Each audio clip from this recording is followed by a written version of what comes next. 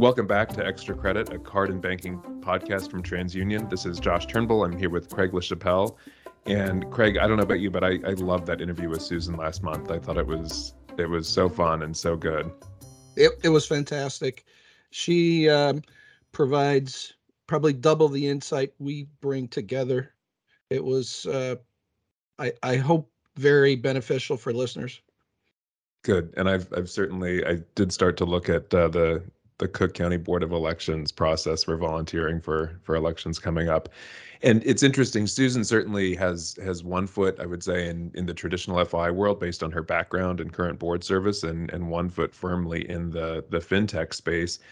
And that gave such a great perspective. And this month's guest, Jason Mikula, definitely has both feet, I would say, firmly planted in the FinTech space. And as you and I were thinking about who to have on, it's an interesting choice given that we designed this podcast for folks sitting in banks and credit unions, but think that he's got such an interesting perspective seeing what he does, and we'll really ask him to take that perspective and think about it from a bank or credit union lens. Great. Let's get to it. Let's welcome Jason. Sounds good. Jason, thanks for joining us. You make your home in the Netherlands. You've been there for a few years, I think, right? 2.5 years now, which is hard to believe, almost all of which has been COVID impacted, but Yeah, ready to see it in its non-COVID state, I'm sure. So we wanted to start with a few questions just to test your knowledge of your new adopted homeland. But before Craig starts grilling you with those, thought maybe rather than me do an introduction, just ask you to introduce yourself for the folks listening and provide some background on your perspective. yeah, absolutely. The quick version is I spent the better part of a decade working in consumer credit in the US and the UK. And as you mentioned, I moved here to the Netherlands about 2.5 years ago. And now I focus primarily on advising and consulting with early to mid-stage startups, mostly consumer facing, mostly in the US. And I also write and publish fintech and banking newsletter called FinTech Business Weekly, which I encourage your listeners to subscribe to. And those things keep me pretty busy. And I just another plug for that. That's something that I certainly get a lot of value from and look forward to looking at every week. So do echo your comments, encouraging people to take a look at that. Yeah. So, Jason, before I get started grilling you with zingers, just out of curiosity, what city in the Netherlands do you live in?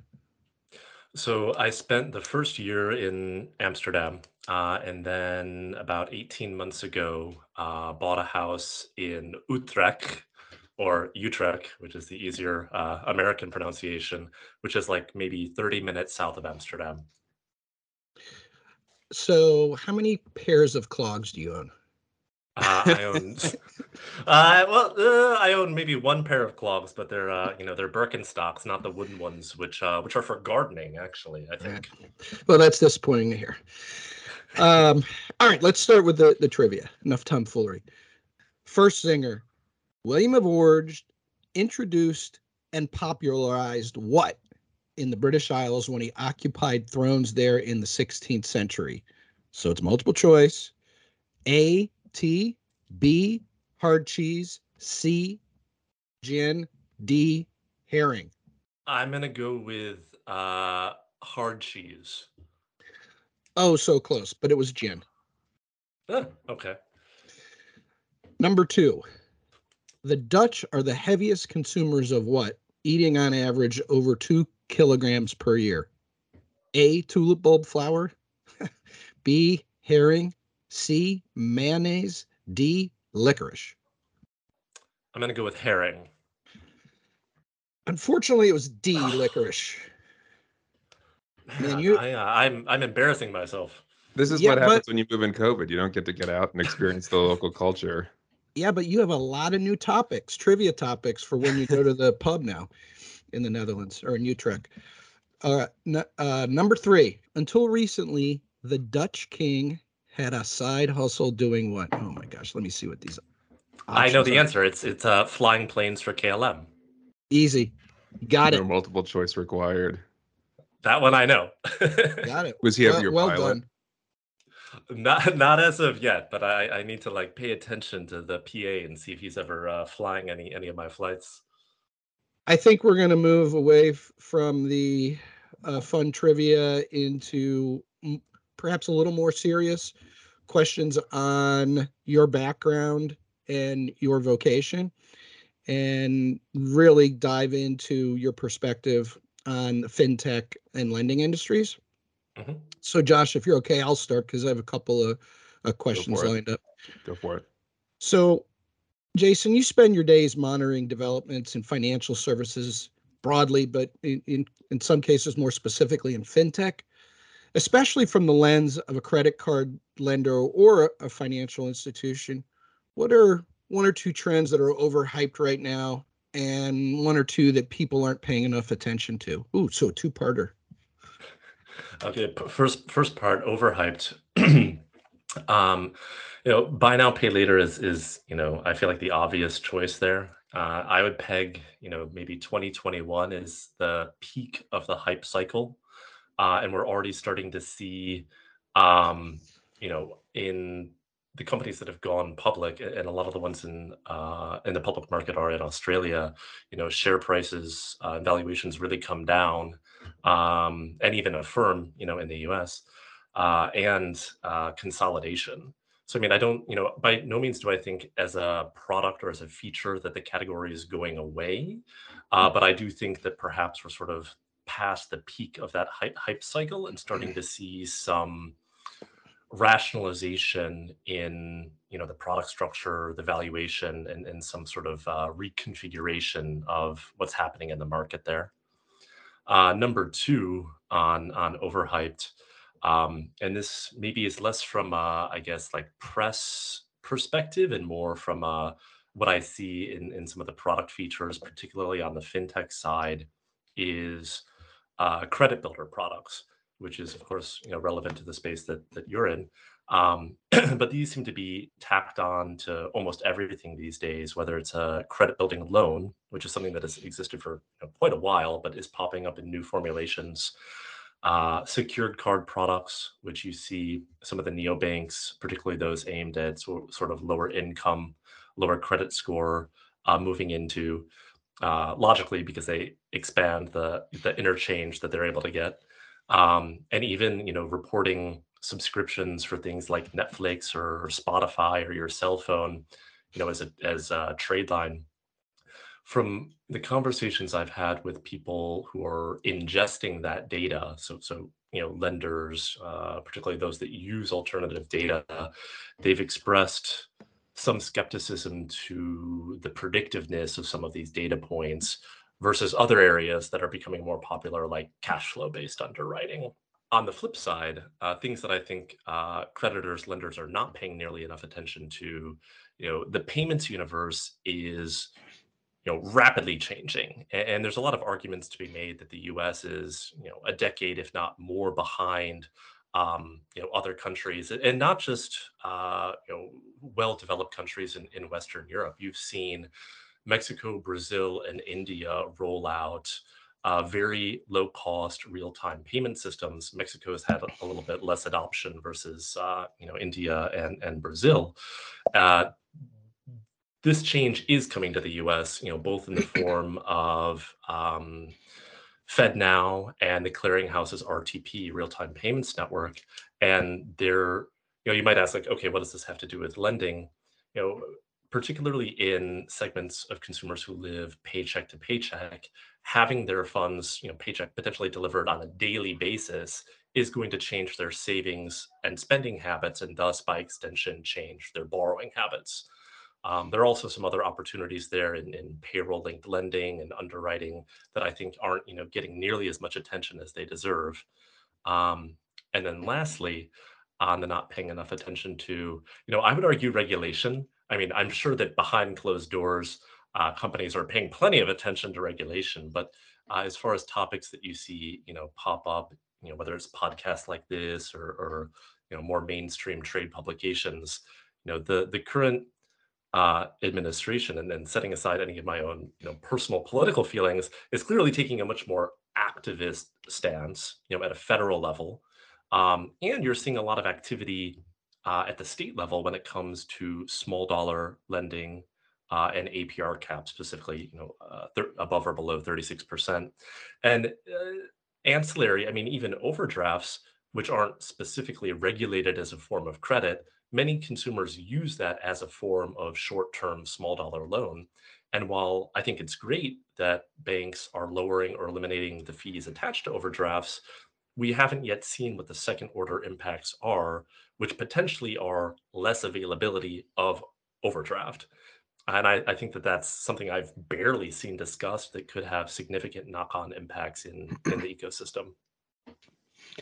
That's a great perspective. I hadn't thought through that last part in as much detail as you have, but that's why you're on the show. I do have a question, and it's something that you've only briefly, I think, alluded to. It's around it's payments, but it has to do with cryptocurrency. Mhm. Three years out, what's your gut feel? Is there going to be prevalent use in payments, or will it still primarily be a store of value? Yeah, so I mean, this is interesting, right? And I wouldn't position myself as a deep expert on the crypto space, but the narrative has evolved, right? Originally, Bitcoin was supposed to be digital cash. Obviously, due to the extreme volatility in the price of that asset, it's not very good as a payment mechanism, at least not in its sort of first order implementation. You are seeing some changes and improvements that may make even Bitcoin more applicable as a payment mechanism. So there is a so-called L2 protocol, which is a layer of technology that runs on top of Bitcoin's blockchain called Bitcoin Lightning Network. And without boring your listeners too much, it kind of operates akin to Visa or MasterCard in the sense that it authorizes and holds a chunk of a user's money and then settles those transactions in batches later. And so it solves some of the problems in Bitcoin as far as the expense of executing a transaction and latency in executing transactions. So you are seeing some technological improvements in these older cryptos. I think really the area, I got to tell you, we're going to keep that. That adds character. yeah, Oh, totally. If anyone doubted that you were You know actually what? in Europe, That is yeah. clearly the European. It's funny because like I live in the quietest town ever, like on a river. That's like the first time I've ever heard a ambulance siren. As far as crypto goes, you're more likely to see applications from stablecoins, particularly to the extent that those come within the banking regulatory perimeter, right? And I think the next 6 to 12 months are going to be really critical as we see how the Biden administration's executive order plays out, right? He instructed all these different agencies to run off, do studies, get input from stakeholders, and that will form the basis of policy that's formulated to regulate, both these crypto assets like Bitcoin and Ethereum, as well as stable coins. And if those do come within sort of the more established regulated banking sector, I think there is an opportunity for stablecoins to form an alternate payment rail. Jason, your operator experience was largely US based, but as you mentioned, your focus is global now, certainly. So I'm curious, what are you seeing happen outside the US? You've mentioned a couple of those things already that's instructive for someone who's maybe listening to this sitting inside a bank or a credit union or a traditional FI space in the US. I mean, I don't know if I would necessarily consider this instructive, but perhaps aspirational. Something that as an external observer, watching the U.S. from outside and also operating or monitoring some of these other markets, that I guess frustrates me is, the U.S.'s seemingly inability to modernize its regulatory environment. And I suppose that that's not wholly bad. Like there have been some interesting innovations that are born from that, whether it's fintech bank partnerships when it comes to lending or when it comes to neobanks like Chime and Vero. Like that is a very, in a sense, peculiar and specific American structure, and that has enabled certain kinds of innovation. But if you talk to people in the space, the that's born out of necessity, particularly because if you're a non-bank lender, going to get 50 state lending licenses, or if you're even in the crypto space, going to get 50 state money transmitter licenses is expensive and time consuming. And what you've seen in countries, as varied as the UK, France, Mexico, Brazil, are sort of modernizing and creating new regulatory categories, new licensing categories to address some of these new products, right? So they might go by the name, e-money institution, which is what Revolut operates under in the UK, or non-bank lending licenses that allow companies to engage in lending with a lower threshold of regulation than if they were a full bank. The US has, I think, inarguably lagged some of its peer or competitor countries in modernizing that aspect. And the private market has found a way to adapt and still move forward. So I don't think it's Mhm. wholly bad, but I think there are certainly some um, well established or well agreed upon barriers that could use some updating. I mean, even looking at some aspects that are more specific to the credit industry, like the Fair Credit Reporting Act, or the CRA, the Community Reinvestment Act. These were written in the 1970s when Mhm. computing was done on punch cards, and really, in a sense, are holding back, in my opinion, potentially holding back innovation in the space in the U.S. Yep. And Jason, you hit a couple times on with payments and interchange and things in your comments, thinking about what you're seeing there in crypto, talking about some of the pressures in BNPL. I'm curious what you're seeing outside the US that, if I'm sitting in a payment space or thinking about revenue models in the US, I might want to keep my eye on. Yeah, so this, I mean, to give a local market example from here in the Netherlands, I remember when I was living in the UK and I would come and visit here, the two big chain grocery stores do not accept Visa or MasterCard, like period, full Hmm. stop. And so I had that awkward moment where I'm at the checkout and I'm like, wait a minute, everything in my wallet is Visa or MasterCard or Amex, none of which they take. Why is that? The popular payment network here is Maestro, which is a owned and sort of a sister network to MasterCard, but the interchange is capped at a flat 2 cents per transaction. You compare that to, a Durbin exempt bank in the US where it's like 1.4, 1.5%. And you can start to see why business models that could work in the US. So basically, a non-bank payments company or whatever non-bank, debit card company like Chime can operate based on interchange revenue, whereas that model is far more challenging to exist here in the Netherlands or even in wider in the EU where interchange is capped at 20 bips. Um, on the flip side, I don't think that's entirely bad because you can make an argument that it's enabling consumers who are poorly served by establishment banks getting hit with overdraft fees, account maintenance fees, NSFs. It's giving them a better solution. And like maybe there's some sort of weird cross subsidy between high spenders and low spenders, but it enables sort of like a product that didn't previously exist. But I think the macro level, all signs point to compressing rates for payments.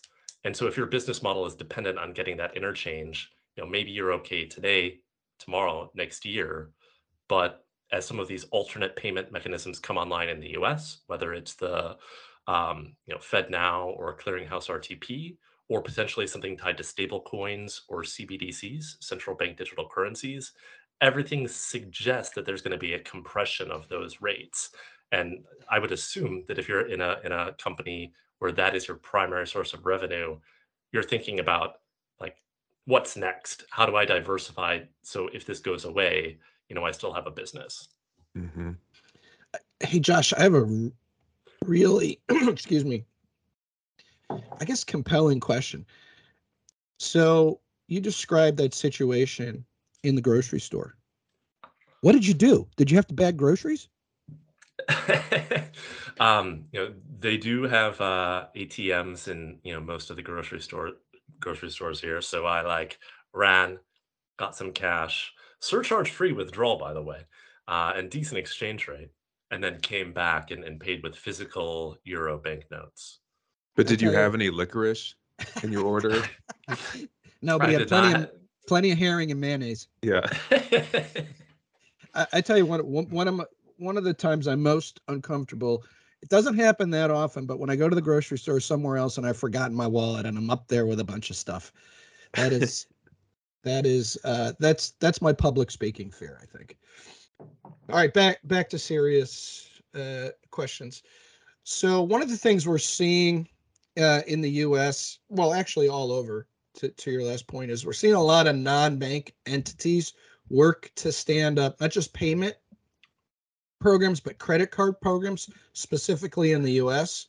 And given your experience, if you were sitting on the board of one of these companies, what questions would you be asking as these investments are made in the space?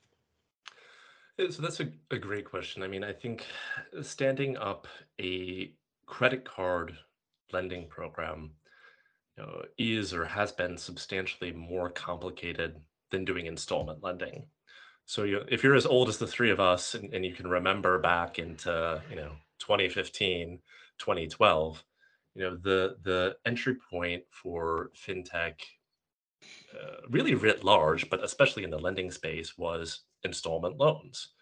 Um, Credit cards, by way of comparison, require significantly more partners to operationalize, right? You need to have a bank partner. You need to have an association, Visa, MasterCard. You need an issuer processor. Of course, you need a debt facility, something to actually fund these loans. Um, Putting those pieces together has become simpler than the last time I was involved in such a project.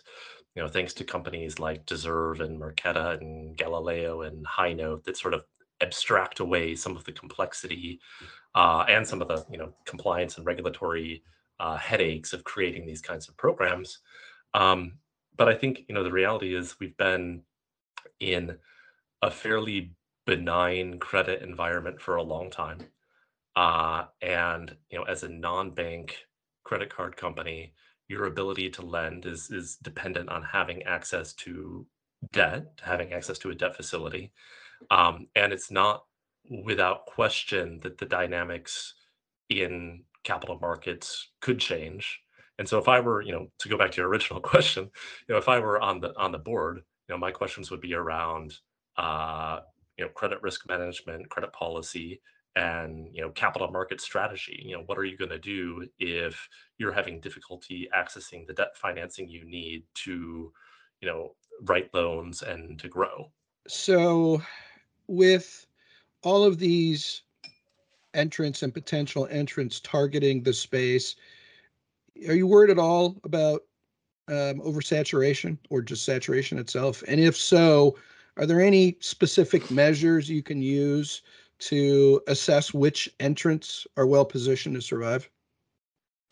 Also a great question. I mean, the space, in particularly in the US, is and has been incredibly crowded.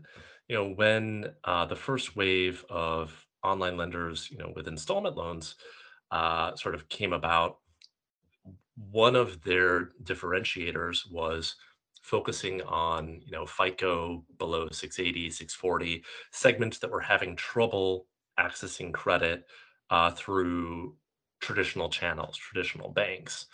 Fast forward to today, and looking at some of these companies, I ask the question to myself, like, what is the differentiator?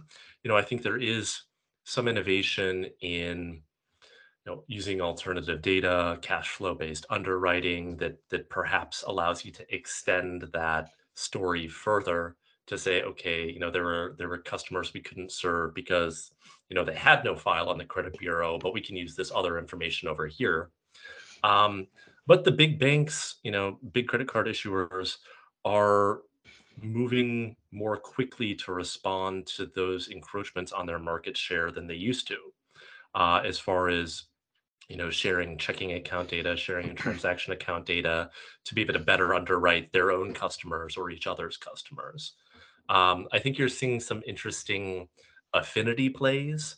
My example there would be, apparently this is the crypto podcast this time.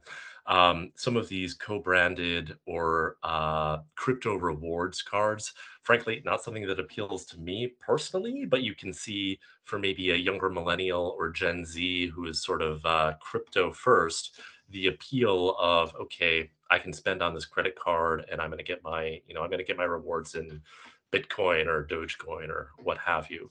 So I do think it's quite a crowded space. I do think that, in a benign credit environment, everyone can, kind of look like a genius while building up a big loan book.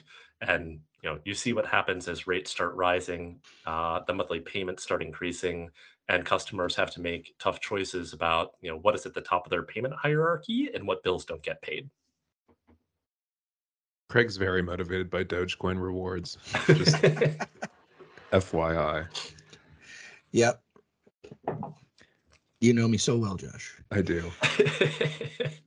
Jason, well, for one, have this very romantic notion of what your life is, and I don't want you to burst my bubble if it's not true, but imagine you kind of waking up in your cute home right by a canal in Netherlands, having your cup of dewy egg birds and taking your dog for a walk, and then just spending your day kind of reading interesting things and having interesting conversations with people.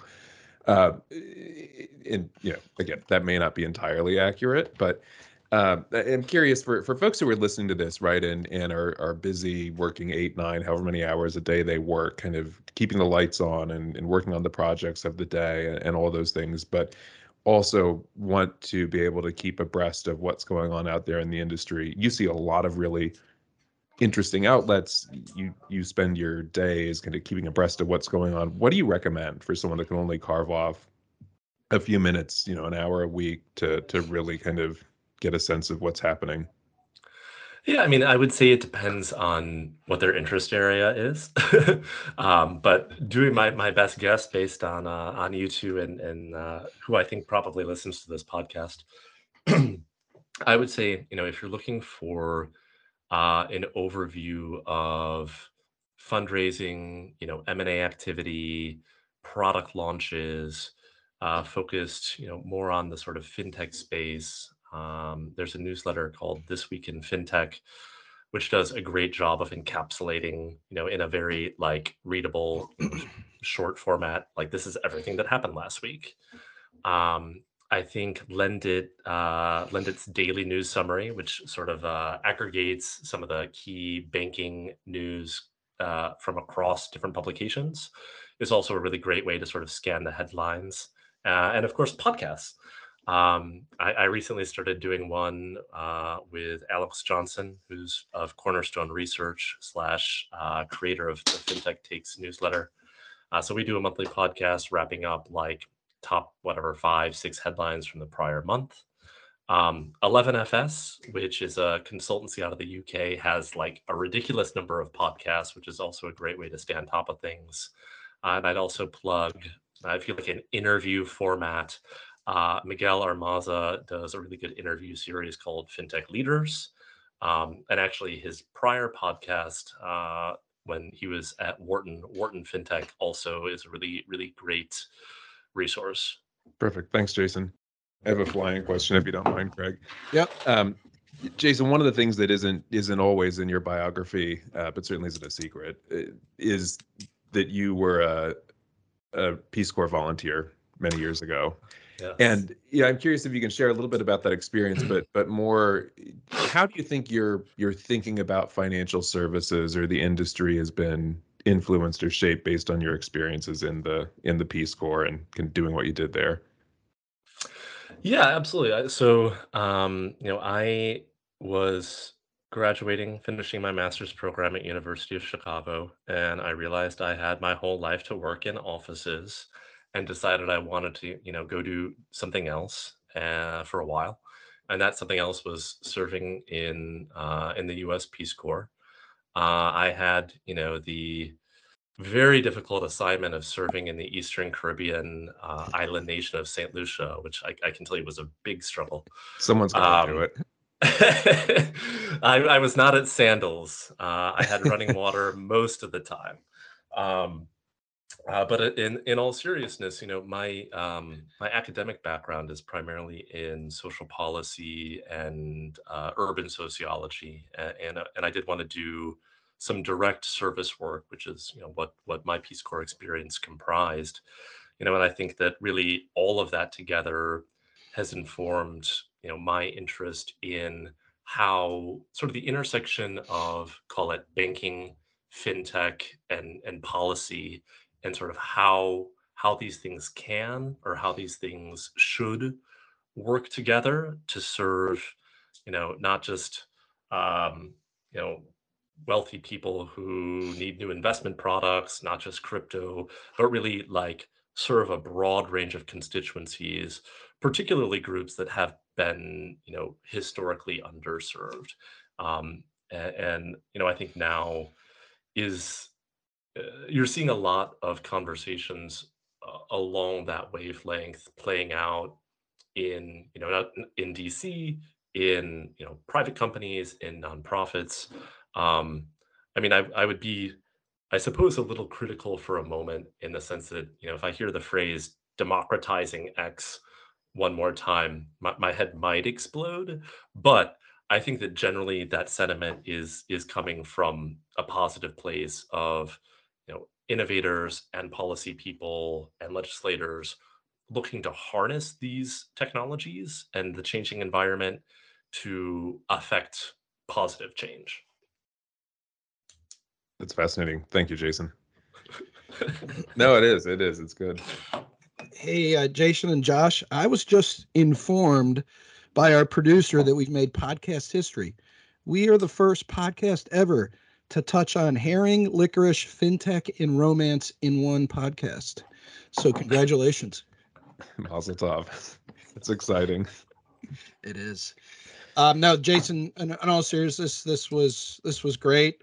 Josh, our guests are getting better than we are. Eventually, we'll just get two guests on, and we don't say anything, and they talk to each other. That's, I'm sure, what every listener's hoping for, Craig. No, Jason, thanks very much for your time. This is great, and enjoyed having your perspective. Yeah, thank you so much for having me.